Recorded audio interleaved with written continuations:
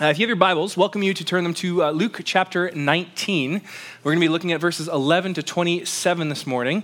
And while you're doing that, I want to tell you a story that gives us some backdrop for what Jesus' hearers in our passage today would have heard. So in the year 4 BC, King Herod, the King Herod that tried to kill Jesus and put the babies to death, he died. And I don't think it was a great loss for the people. Unfortunately for him and the people, he had a son that he gave much of his inheritance to, who he expected would take on the role of leader. But even though King Herod had the term king in his name, the kingdom wasn't his to pass on.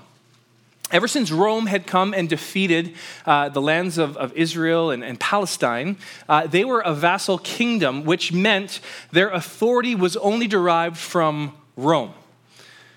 Well, the son, Archelaus, he kind of just expected that he was going to get the ruling title anyways, and so he started ruling after his father died, going so far once as to put 3,000 people to death in the temple. Well, he decided it was time to go to Rome to be finally given this title of king. And so on his way, he took with him kind of his entourage of people, his supporters. And when they got to Rome, they were surprised to find that there was a delegation. A group of Jews and Samaritans had gathered together and had gone to Rome to actually petition Caesar not to give him the throne. Well, this was a big surprise, obviously, for Archelaus. He expected that there was going to be a quick trip. I'm going to go to Rome, get the kingship, come back, and continue ruling and take my rightful place. But this delegation actually stirred up quite a bit of trouble. There's about 8,000 Jews that gathered and petitioned Caesar, and the decision went from being a quick one to quite a long one. His delay in returning definitely put a damper on his victorious return. And when he did return, Caesar didn't actually give him the title of king. He gave him a much lesser title and said, serve me, do a good job, and then maybe in the future I'll give you this next title.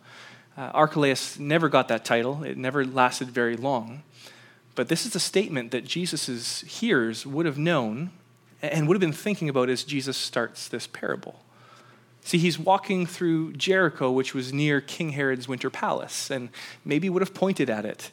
The point is, what Jesus is going to be doing in our passage today is he's trying to set the expectations for his disciples and for the world about when his kingdom is going to come, what kind of king he is, and what they should be doing while they wait for the king to be sitting on a throne. So grab your Bibles. Luke chapter 19, 11. We're just going to read down to 14, and we're going to take it in some sections here.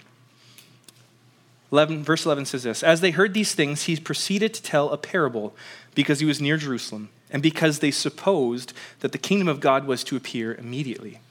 He said, therefore, a nobleman went into a far country to receive for himself a kingdom and then return. Calling 10 of his servants, he gave them 10 minas and said to them, engage in business until I come. But his citizens hated him and sent a delegation after him, saying, we do not want this man to reign over us.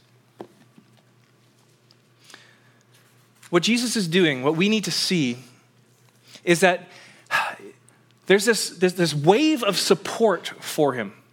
You know, he's coming into Jerusalem. The next story we see in Luke, that Luke records for us, is Jesus coming into Jerusalem riding on a donkey, and people are throwing their cloaks down, and they're throwing palm branches down, and they're crying out, Hosanna, Hosanna, blessed is he who comes in the name of the Lord.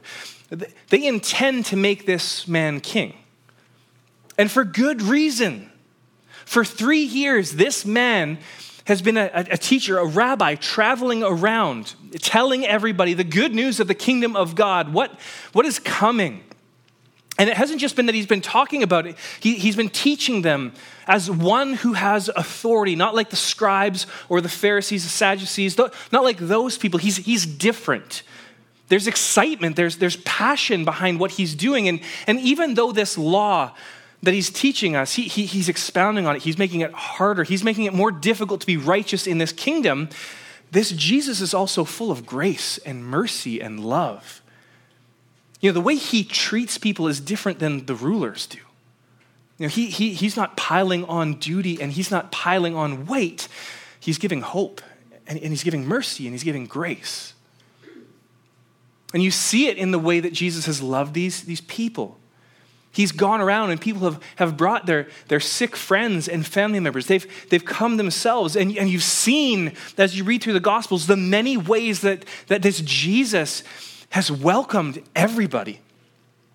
He's healed people who are leprous with skin diseases, people who couldn't be with their family and their friends and the community of God. He's healed people who are lame and who are sick, people who couldn't walk, who were paralyzed their whole lives, people who've been blind or deaf or mute.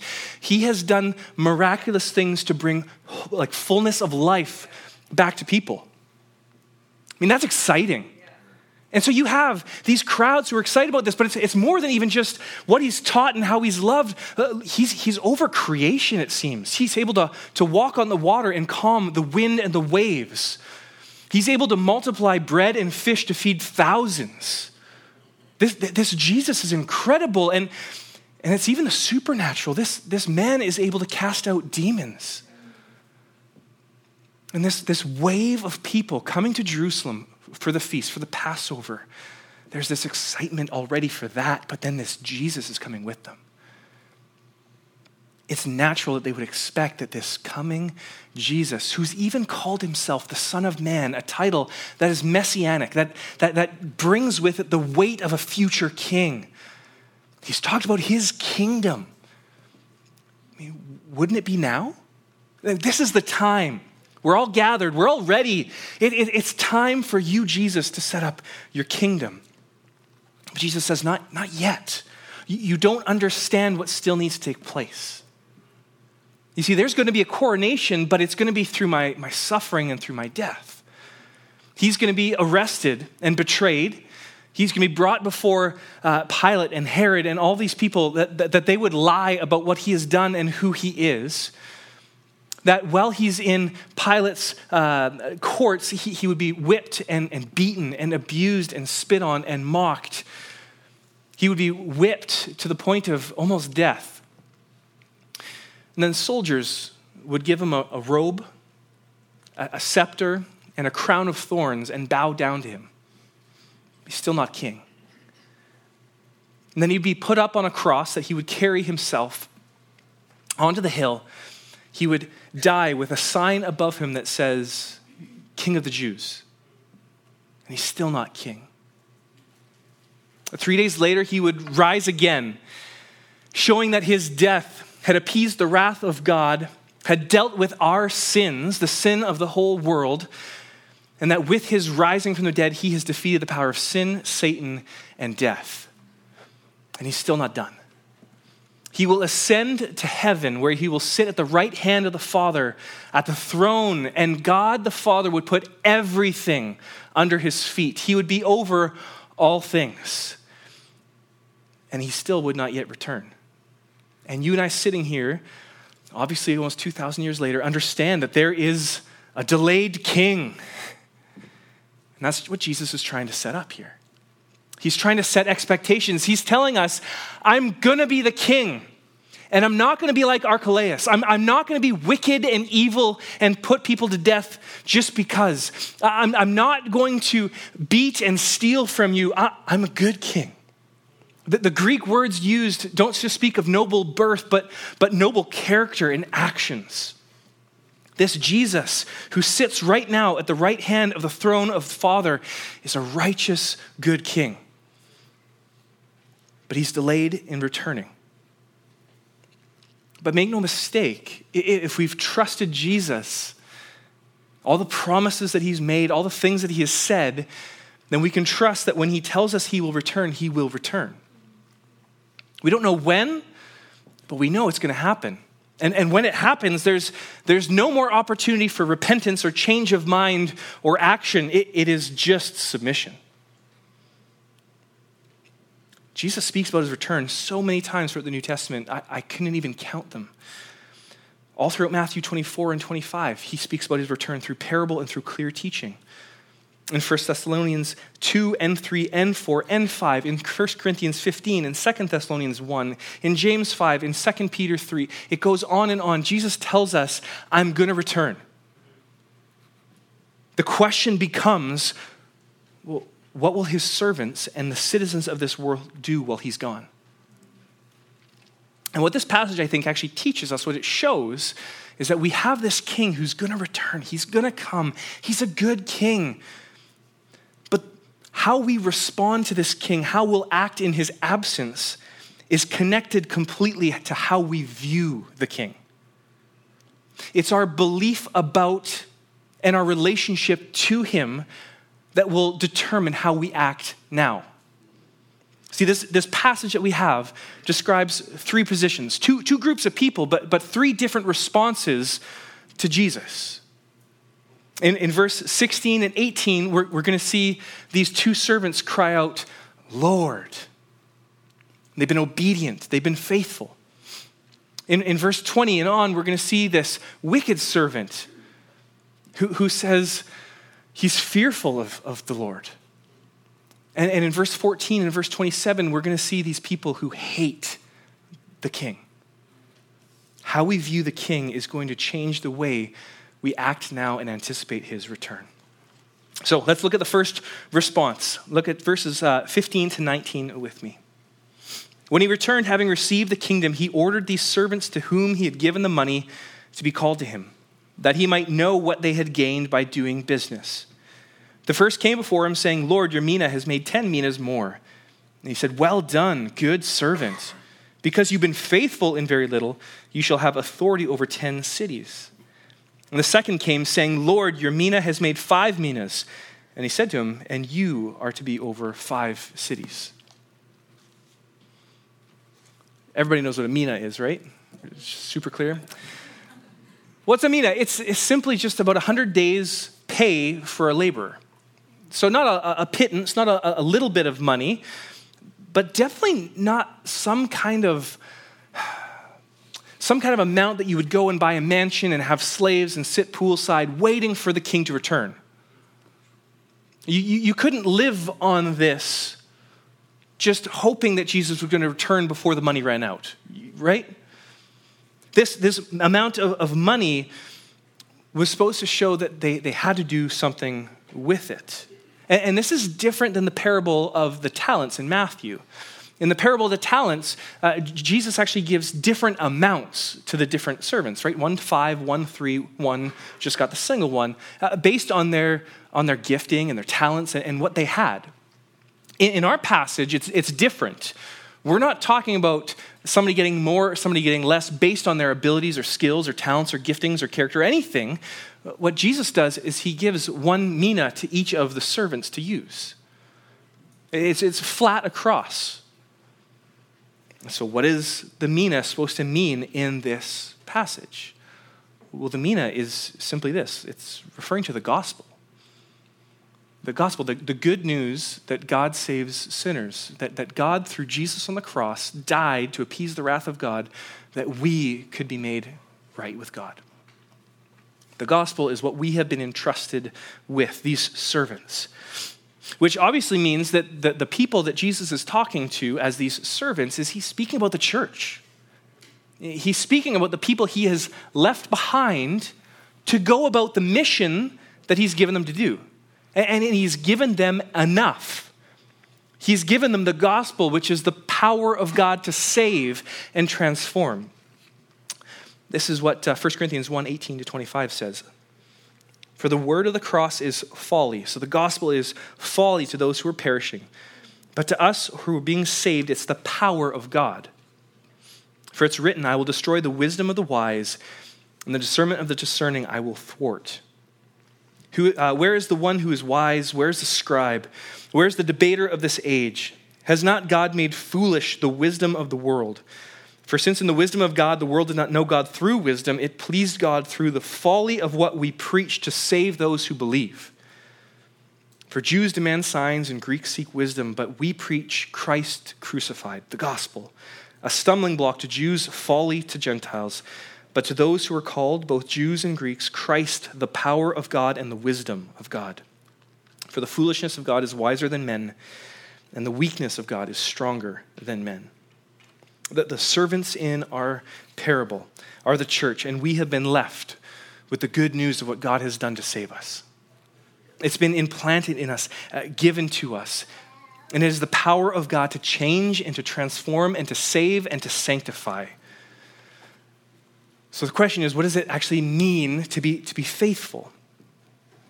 Engage in business until I come. Well, what business is the gospel? I think there's actually three things that we see as Jesus talks about this kingdom and talks about what we should do throughout the Gospels. And I think it's this: we're called to declare our loyalty to Jesus in a hostile world. We're warned throughout the New Testament, especially, that we can't serve two masters. We can't fly two flags at the same time. Either we love one and we hate the other, or we love one and hate the other. There's no two ways about it. We can't serve both God and money. We can only fly one flag of allegiance. And what are we doing? How are we showing our allegiance to Jesus, especially in a hostile world where there's delegations of people going to try and keep this king from the throne? But it's not just being loyal. We're also called to be witnesses to the king. We're called to be a witness to the king. And what I mean here is when we're asked about our faith and what we believe and what we're trusting in, where our hope lies and why we have peace, what is the answer that we give? I mean, when you talk about this life, this gospel that has saved you, what do you mean by that? Do we know what Jesus has done and the implications for our life because of the cross?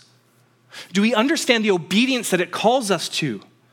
The radical heart transformation of what we love, the things that we desire most, the things that we cling to, the things that we collect and that we want in our lives. Or like Deuteronomy 6, do we talk about the gospel when we stand up and when we walk along the road, when we sit down, when we go to eat, when we go to sleep, when we wake up? Is the gospel seemingly tied to our mind and to our actions? That we've been renewed in our minds to live differently for Jesus. We're called to be a witness to the king, but we're also called to establish his kingdom. And this is a double thing. This is talking about the rule and the reign of God. And we're not trying to create a theonomy where, Canada just becomes this Christian nation. It would be amazing. It's never going to happen. But our lives, our hearts can be transformed. We can be sanctified as we apply the gospel to our lives, as we trust in the Holy Spirit to work in and through us. That, as Philippians 2 talks about, that we would work out our salvation with fear and with trembling, that it's God who works in us to will and to work according to his good pleasure. That we would look to do everything in our power to follow Jesus. And more than that, we would tell our friends and family members and coworkers and neighbors about this Jesus who has saved us. Because it's not enough for it to be individual. The rule and the reign of God has to grow. Because if it doesn't mean anything to us. C.J. Mahaney puts it this way: if there's anything in life that we should be passionate about, it's the gospel. I mean passionate about thinking about it, dwelling on it, rejoicing in it, allowing it to color the way we look at the world. Only one thing can be of first importance to each of us, and only the gospel ought to be it. What position does the gospel have in our lives? The passage continues with this interesting thing, though. It continues with this expectation that there would be a return, that God has left us with this mina, but that we would do something with it and that it would earn some kind of a return. And it's interesting because the passage doesn't seem to say that it's hard work or more giftedness necessary that produces a return. It's faithfulness in trusting the gospel to do the work. This is what verse 16 and 18 tells us. The first came to before him saying, Lord, your mina has made 10 minas. Like, it's not me, it's not what I've done, it's not all the good stuff that I have kind of done and being wise about. you're Mina. The power of the gospel is the thing that has done this. I've just been faithful with it. Both of them put it that way. It's the power of the gospel, not the power of the person. And although we should expect a certain return, because it's out of our control, we trust that God is going to do what God wants to do. And when we do act faithfully, applying the gospel, loving it, loving Jesus, it's going to grow abundantly in our lives. Think of tree planting. I personally have never been tree planting because I'm a sissy. But I've been told by many people about tree planting. And the interesting thing is they go out into the middle of nowhere. And they're all given these sections of land, and they're all given the same trees and a shovel, and they're told, plant as many trees this far apart as you can and go. They're all given the same parameters and the same expectations. Make as much with what you have as you can. But we have choices, right? You can sleep in the morning. You can take an early lunch. You can break early for some coffees. You don't have to work really hard. What does it matter? I'm going to get paid in the end. But then you find people who are out there just working hard and working diligently, trying as hard as they can to get as many trees in the ground, knowing that there's a reward waiting for them. We should take this seriously because Jesus does talk about a reward. And the return we get becomes the reward, which is so interesting. These two servants were rewarded beyond the expectations of the initial investment, right? This initial investment of 100 days' wages versus control over cities. I mean, you can't buy a house with the mina, but you're in control over the whole city. It blows me away just thinking about it. One commentator put it this way: the reward is astonishingly disproportionate to the disciples' efforts. It's the work of God. The question becomes then, do we take care to put the gospel to work so that we'll have more in eternity, right? This is the natural kind of itch that we might have. If I work hard now and do all these things, do I get a better experience of heaven? Do I get more personal fulfillment there? What happens? What is the reward that I'm working towards? Well, the answer is, no, the cities don't equate to us having things for our carnal pleasures like Islam or Mormonism, right? If I do all these things, then I get this thing for my own fulfillment, my own enjoyment, my own little kingdom there. And no, it's not that if I work really hard and do a good job that God sees that and goes, I found a good worker, I'm gonna give you more work to do in eternity, so just keep going. Yeah, you're looking forward to that. The reward is greater responsibility, greater engagement with the King in eternity. Say that again. It's greater responsibility and greater engagement with the King in eternity. It's not more work or efforts, but more enjoyment of being one of the King's trusted advisors, companions. That we would more fully experience Jesus himself. See, relational intimacy and greater participation in the kingdom with God is why we should obey God and put it to work now. The two servants are anticipating the return of the king. They know that they have to give an account of the work when the master returns. And what they do is they show us that we will be rewarded by the master for what we have done with what he has deposited in us. Will we be faithful? Will we put the gospel to work in our own lives and in this world around us? So the question is, what have we done with what God has entrusted to us? How have we been witnesses for the King? How have we showed our allegiance and our love for the King? And how are we bringing his rule and his reign in our lives and those around us? Because there's another response that should make us pause and question how we're doing. Look at verses 20 to 26 with me. Then another came saying, Lord, here is your mina, which I have laid away in a handkerchief, for I was afraid of you, because you are a severe man. You take what you did not deposit, you reap what you did not sow. He said to him, I will condemn you with your own words, you wicked servant. You knew that I was a severe man, taking what I did not deposit and reaping what I did not sow. Why then did you not put my money in the bank? And at my coming, I might have collected it with interest. And he said to those who stood by, take the mina from him and give it to the one who has 10 minas. And they said to him, Lord, he has 10 minas. I tell you that to everyone who has, more will be given. But from the one who has not, even what he has will be taken away. The second response that we see is the fearful response. See, instead of seeing Jesus as a good Lord and a good master, it's fear. This king, though, it's so strange. He's entrusted this mina to him. It doesn't seem like a severe thing. It seems like a responsibility, a way of showing that I'm thankful for what you've given me and I'm going to work with it now. But his whole life is a failure. He didn't invest or put the master's mina to work, go about business with it. And it's all a result of fear. Fear that Jesus is a severe man. Fear that Jesus, when he returned, would take all that the man had gained. Fear that Jesus would not pay him back for the work that he had done. What would that look like today? What would that look like in the church for a servant not to be about the business of the king?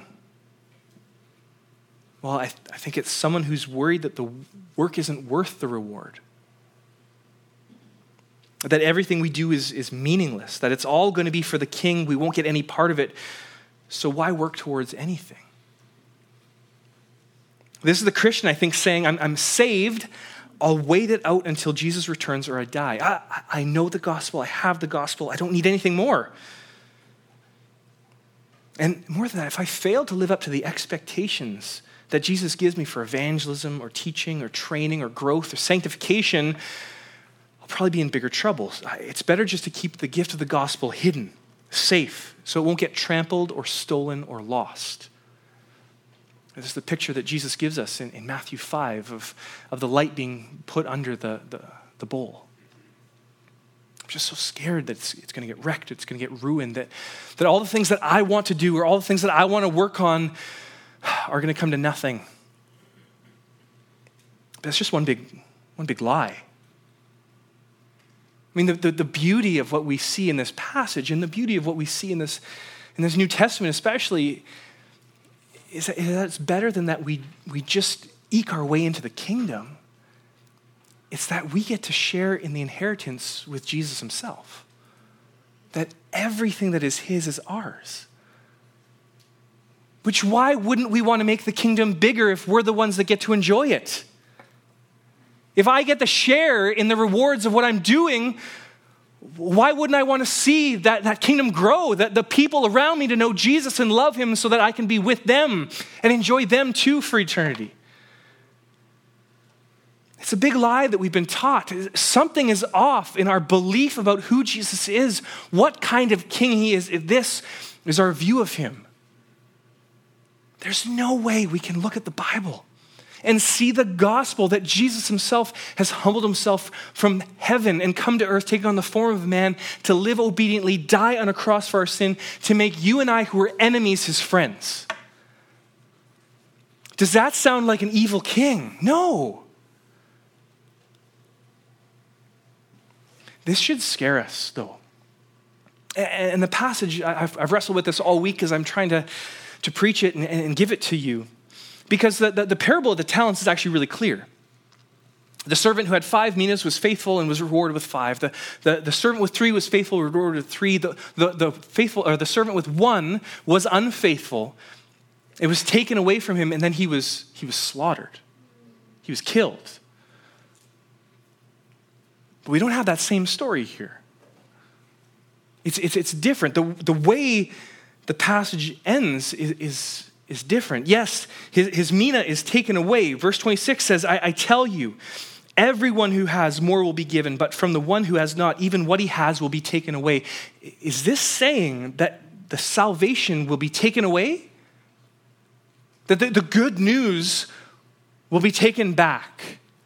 That this person has no hope. Or maybe because this person never actually applied it, never really loved God, never really served God, that they were never saved in the first place. Or, like 1 Corinthians 3:15, is he like the one who will suffer loss, though he himself will be saved, but only as through fire? Again, the way Jesus sets up this parable is that this servant is part of the church, part of the people he has left behind. This has great implications for what we do with the gospel, with how we live. Well, the passage, like I said, is strangely quiet about the end of this wicked servant. But we do learn something really important for us today. It's a couple things. First off is what lies have we been believing about Jesus? What things have we taken as truth that the Bible doesn't affirm or show? And the only way we can know that, guys, is if we're constantly looking at God's word. If we're constantly going and seeing Jesus for who he is and what he has done. The second thing, I think that the scary part is we're supposed to see that if we're not lovers of God, if we are not serving him and actively following him, it seems that we're dangerously close to being an enemy. The call today is to stop living in fear of Jesus and serve him with the gospel that he's entrusted to us. Know the King, know his generosity, his grace, his love, and his forgiveness. And maybe the reason that you're not faithfully following Jesus today is not fear of Jesus, but fear of the world who hates our King. That you're scared of being out in front of them looking like a follower of Jesus. You're scared of the delegation that doesn't want the King, and you don't want to be lumped in with him. Well, we need to stop living in fear of the world. We need to stop living in fear of Jesus, because we see what the end is for those who are God's enemies. Read verse 27 with me. But as for these enemies of mine who did not want me to reign over them, bring them here and slaughter them before me. The third response is the response of the foe, the enemy of God who hates him. The final response is those who didn't want to see the nobleman become king. They've chosen to rebel, and it didn't have to be that way. Every single person in this room who is claiming to be a follower of Jesus is proof that it doesn't have to be that way. All of us at one point were enemies of the King, but by his grace, he saved us. The Spirit regenerated our hearts and allowed us to see the beauty of the King. We're only here because of grace. Those enemies still exist today, but many, I think, exist as enemies of the cross out of confusion, out of lies. As Satan has blinded the hearts of this world to hate the King.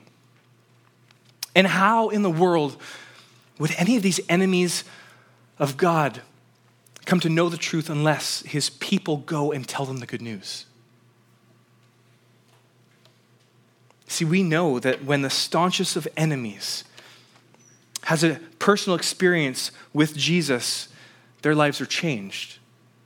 And the perfect example, obviously, is Paul. Saul, this man who wanted nothing more than to destroy the church, destroy their witness, throw them in jail, kill them, wipe out this new group of people. He's on his way in Acts chapter 9 to go and visit Damascus, where he has letters to go and arrest people and bring them back to prison. And on the way, you know the story, the bright light shines. And a voice comes out and says, Saul, Saul, why are you persecuting me? And I love the answer. Who are you, Lord? Saul doesn't know him. Saul doesn't know who this Jesus is. But a few days later, Ananias is sent to go to Saul.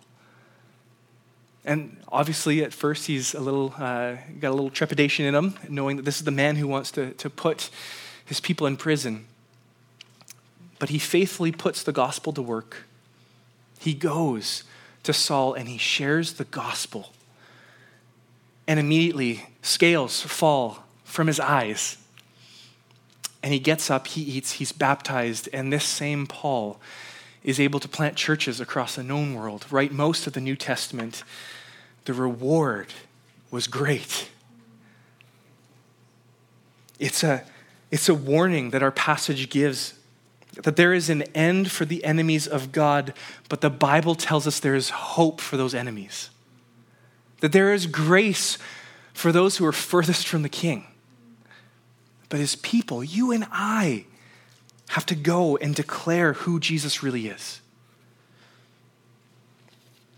If you're here today and you haven't put your faith in Jesus, if you don't know the King and why we're all praising and worshiping and celebrating him and giving our lives to him, come and talk to somebody.